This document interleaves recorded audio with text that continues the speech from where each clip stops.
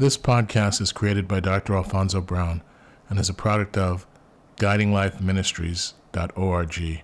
That's guidinglifeministries.org. Good evening, beloved. Hey, have you ever wondered why God loves humans so much? You know they say God is love, but have you really thought about what that love means? Actually, I think if you really put in your time and you think about it, it is so deep that it becomes paradoxical. Yes, it's actually a paradox because the love of God is so strong and demonstrated to us that it defies understanding. We're all familiar with the story of Isaac and Abraham, but do you know that God actually did the real thing? His beloved son was sacrificed for us all.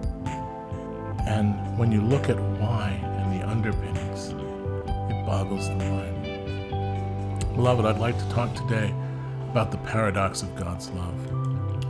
We're going to take a look at John chapter 17, verses 23 through 25. And we're going to attempt to understand the beauty, the harmony, the unimaginable depth, and the paradox of God's love for us and for His Son.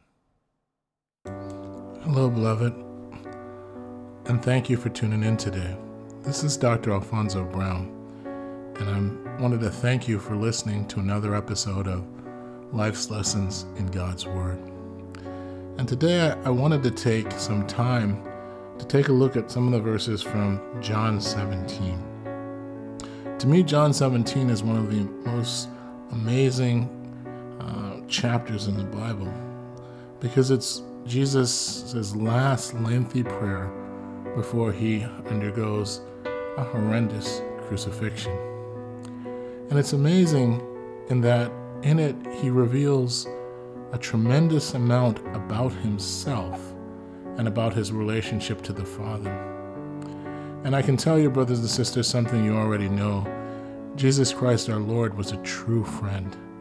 Because if you read it, he not only talks about his love for the Father and his caring for all that the Father had asked him to do, which he did in obedience, but he also prays for his disciples, every single one of them. And he prays that God would protect them and unify them and watch over them. Amazing, amazing words and commitment from a true friend, exemplified in the personage of the Lord Jesus Christ. So one of the things that I wanted to point out, because I am going to come back to this chapter at another point, because I just think it's absolutely amazing when you hear the way the Lord recounts his relationship with his Father and the love that they share. It's a beautiful thing. And I want you to put yourself in his position. At this point, Jesus knows he's going to die. And not only that, his Father is going to watch his Son die at the hands of the very ones he's come to save. I think a lot of people probably don't comprehend that. So let's put it into sort of a human perspective. Imagine your child has gone out and made friends with all the people in his neighborhood, and he's picked a certain number, and you're living in a bad area as it is. And your child has gone out of his way to take care of his friends, to provide food for them, to heal and help them, and to share all your goodness and your good things with his friends. And then you realize, as his father, that your child has to make an even greater sacrifice for his friends. And the reason why is because you realize that if his friends don't change, they're going to go down the wrong path. So you send him out to encourage his friends to go down the right path. But you realize that this is a dangerous situation because his friends are so dangerous that they actually might harm or kill him.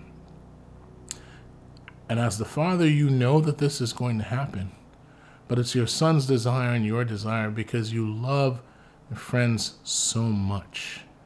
And because you love them so much, you allow your son to put himself into that position.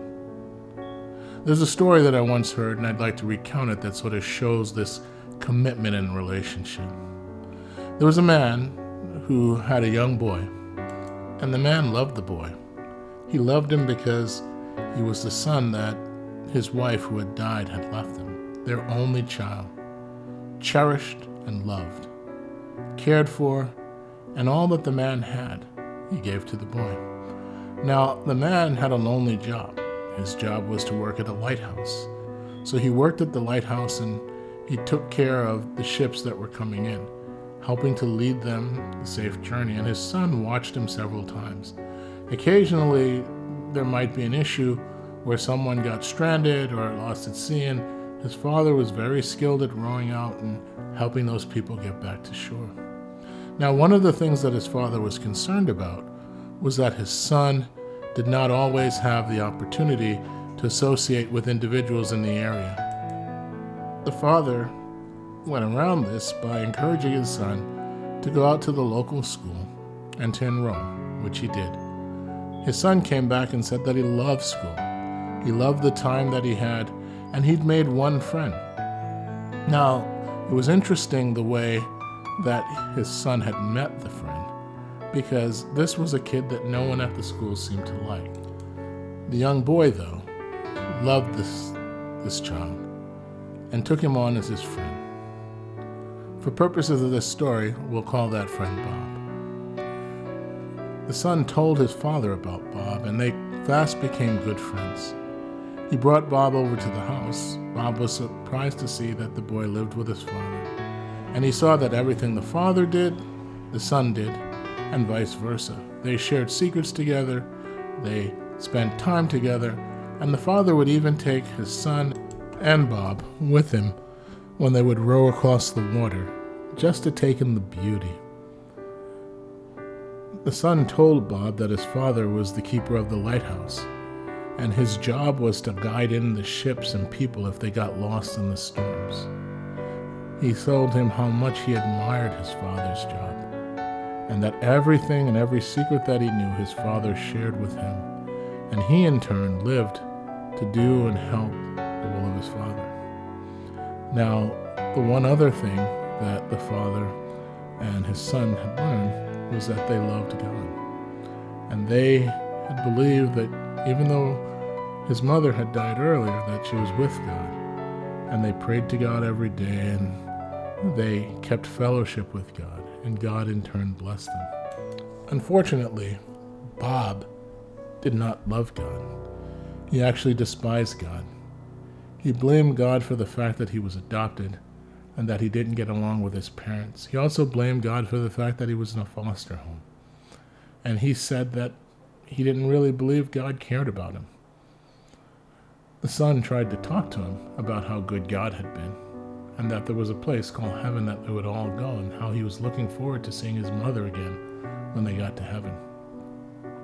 It was then that Bob said he didn't believe in God, and he didn't care if he went to heaven or hell. He said any God who would let all that happen to him was not a God that he wanted to know, and he decided to reject him. The son was very sad when he heard Bob's words, and in private he told his father. And they prayed for Bob. They prayed. But it seemed like the more they prayed, the worse Bob got. The only time he seemed happy was when he was able to come and meet with the son and his father and do things with them. Well, there was one day when the father and the son decided to take Bob out on a boat ride, and this time they went pretty far out from the lighthouse. They were enjoying the waves, watching the seagulls fly by, and watching the beautiful sun as it was starting to set on the far horizon. It was then that a sudden storm came up, and it was a vicious and very strong storm. The father, sensing the danger, started to row the boat back in. But as he was rowing it, the boat was being thrashed violently by the sudden onset of the wind and the waves. And the son, although he was a little nervous, had been through this before with his father. So he looked to the father and he prayed to God, and he had peace. Bob saw him praying and said, "What are you praying for? God's not going to save you. He's the one who let this happen." The son looked at him and said, "I know that you don't believe in him, but this is one time you should probably reach out. God has always blessed us before, and I know he'll do it again." Bob shot back, "I don't care if anything happens. I don't even care if I go right now, because this God has never helped me." The waves started to get much harder, and the boat began to heave up and down. And the father was a strong rower, and he started to row the boat back. And just as he was about to get close enough to feel like he was out of it, the boat capsized. They hit the water, and it was freezing cold and now starting to get dark. Bob was in panic as he felt himself starting to sink, and he screamed out, "I can't swim." The son, who was a strong swimmer but not strong enough to make it ashore, looked at his father, and the father looked at them both. Now the father knew because of the distance he could only potentially grab one to get them to shore. And he looked at his son, and he looked at Bob. He saw that the current was starting to take his son and Bob away. So then the father looked at his son looked at Bob, and he went to grab both. It was then that his son pushed him away and said, "No, father, you take him and let me go." And he pushed himself out into the ocean, and the waves took him away, and he died. Bob cried uncontrollably, as did the father, but he knew that if he didn't keep moving, that they too would drown. When they got to land, the father asked Bob how he felt. And Bob said, I don't know why you're asking me that. Shouldn't you be asking your son that? Why he killed himself? Why did he do that? The father said, "I never told you this, but before we went out, my son had prayed for you, and he prayed that you would come to know God. And he said that if ever it came to it, he would do anything so that you would know God the way he did. And so I know the reason why he gave his life today was because he knew that if you died, that you were not going to see God because of your unbelief, that you likely would be going to a place where you would never be with God. And so he made peace with himself, and he gave his life so that you could be saved." When Bob heard this, he cried. He couldn't believe that someone cared enough about him to sacrifice himself so that he could live. He looked at Bob's father and he says, "How can I ever repay him? He was my best friend." The father looked at Bob and he said, "The way that you repay him, Bob, is that you live a life where you learn about God and you make the most of yourself. You see, God is the one that's blessed you to be here now. He's the one that kept you alive, and he wants to bless you even more." And the father, although he was sad that he lost his son, realized that his son gave his life so that his friend would not potentially spend an eternity away from God. Now, for those of you who hear this story, you probably think to yourself, well, that father was crazy. And who in their right mind would give up their son to let a complete stranger, if you will, live while their son died? And you know, when you think about it, I can't really say that I disagree with you. I mean, when you think about it, it doesn't make any sense. It goes against human nature. But God is not human. God is a spirit. So the next time you think about God, and you think about what God the Father asked God the Son to do, and now God the Son has come back in the form of God's Spirit, which lives in all of us, and the Son advocates for us. When you think about that, think about the fact that our God, this amazing person, image of God, has given his son, gave his son's life to sacrifice for you because he loved you so much, so that by his death you could be reconciled to him and spend eternity with him and his son. And if you don't believe me that that's what he wants, that's why I say this scripture verse in John 17 is so beautiful. For in verse 23 he says, I am in them and you are in me. May they experience such perfect unity that the world will know that you sent me and that you love them as much as you have loved me. Father, I want those whom you have given me to be with me where I am. Then they can see all the glory you gave me because you loved me even before the world began. O righteous Father, the world doesn't know you, but I do. And these disciples know you sent me. I have revealed you to them, and I will continue to do so. Then your love for me will be in them, and I will be in them. What a beautiful love letter. It gives me chills to read the word.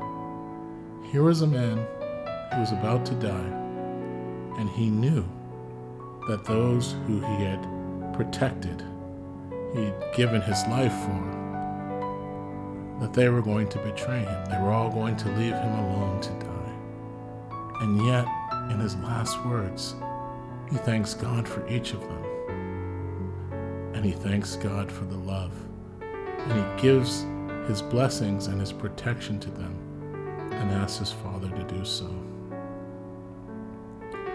Beloved, I can't say that I would ever understand the nature of God. But all I can say is that in his infinite wisdom and his infinite power, he chose to send an incarnation of himself. It's funny when you read the Old Testament and you read passages in the New Testament, you sometimes think to yourself, well, I hear God off in the distance, I hear God talking.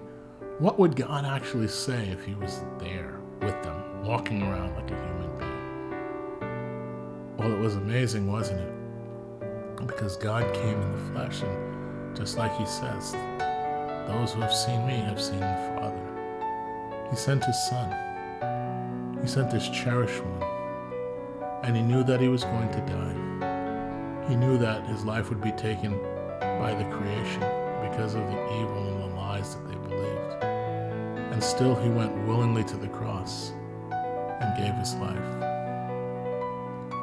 It's a beautiful story. It's a love story about a father for his son, about the creation and the redemption of the creation, about a solution to a problem that was brought on by his creation that will be paid for by the blood of his son. And I ask you this day, as you hear these words, if you were placed into a situation where you had to sacrifice your child so that your enemies could live because you wanted to make them your friends and to show them that you love them, would you do it? If a God such as this would be so concerned about your well-being that he plans your life and then he sacrifices the greatest thing to him to redeem you, how could you turn your back on him?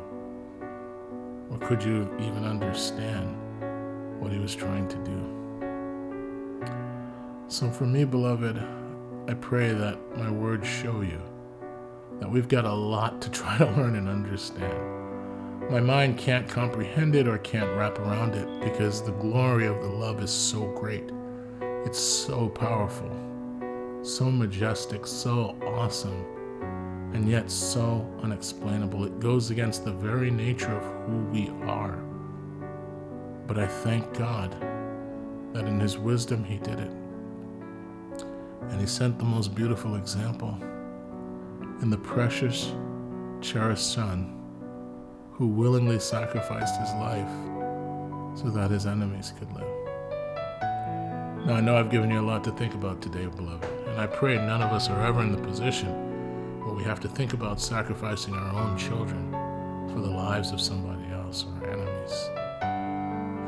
But if you ever doubt the fact that God loves you, refer back to that story and try to comprehend what God gave up so that He could spend eternity with you. And with all of this, He still doesn't make us robots. He gives us a choice to serve Him. And all I pray is that you consider whether or not you will serve Him. You see, service to God is not necessarily a slave's role. No. Service to God is using your talents and your gifts to glorify His creation and to glorify Him in the earth. By being the best you can be and helping other people, loving Him, loving His creation, and helping each individual you come across to achieve their best, you bless the body. And just like the Lord said, you bring unity. Just as He and the Father and the Spirit are one, you bring that uniqueness and that unity into life. And isn't that what we're here for?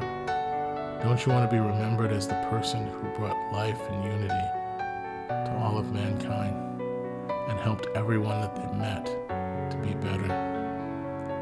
Well, beloved, that's why I podcast. Because even though I might never meet you personally, my words will live forever. And the Spirit in these words, because they're sent from my Father, will go out and accomplish that which He intends them to do. And they will outlast me. But I pray, as I speak them, that they bless all who hear it, and that this message will live on for generations to try to explain the uniqueness and the power of God's unspeakable and unimaginable love for humans. Beloved, until we meet again, thank you for listening to this episode of Life's Lessons in God's Word by Dr. Alfonso Brown. Beloved, we want to thank you for joining us today and for listening to this episode of Life's Lessons in God's Word. If you like this podcast, please visit our website at guidinglifeministries.org. That's guidinglifeministries.org. And while you're there, please subscribe to our podcast and listen to our other podcasts on that channel. We provide these podcasts as a way to spread God's loving word throughout the world, and hopefully, in our words, to make this world a better and more beautiful place, reflecting of the love of God. Until we speak again next time, thank you for tuning in, beloved. Peace, and may the love of God be with you always.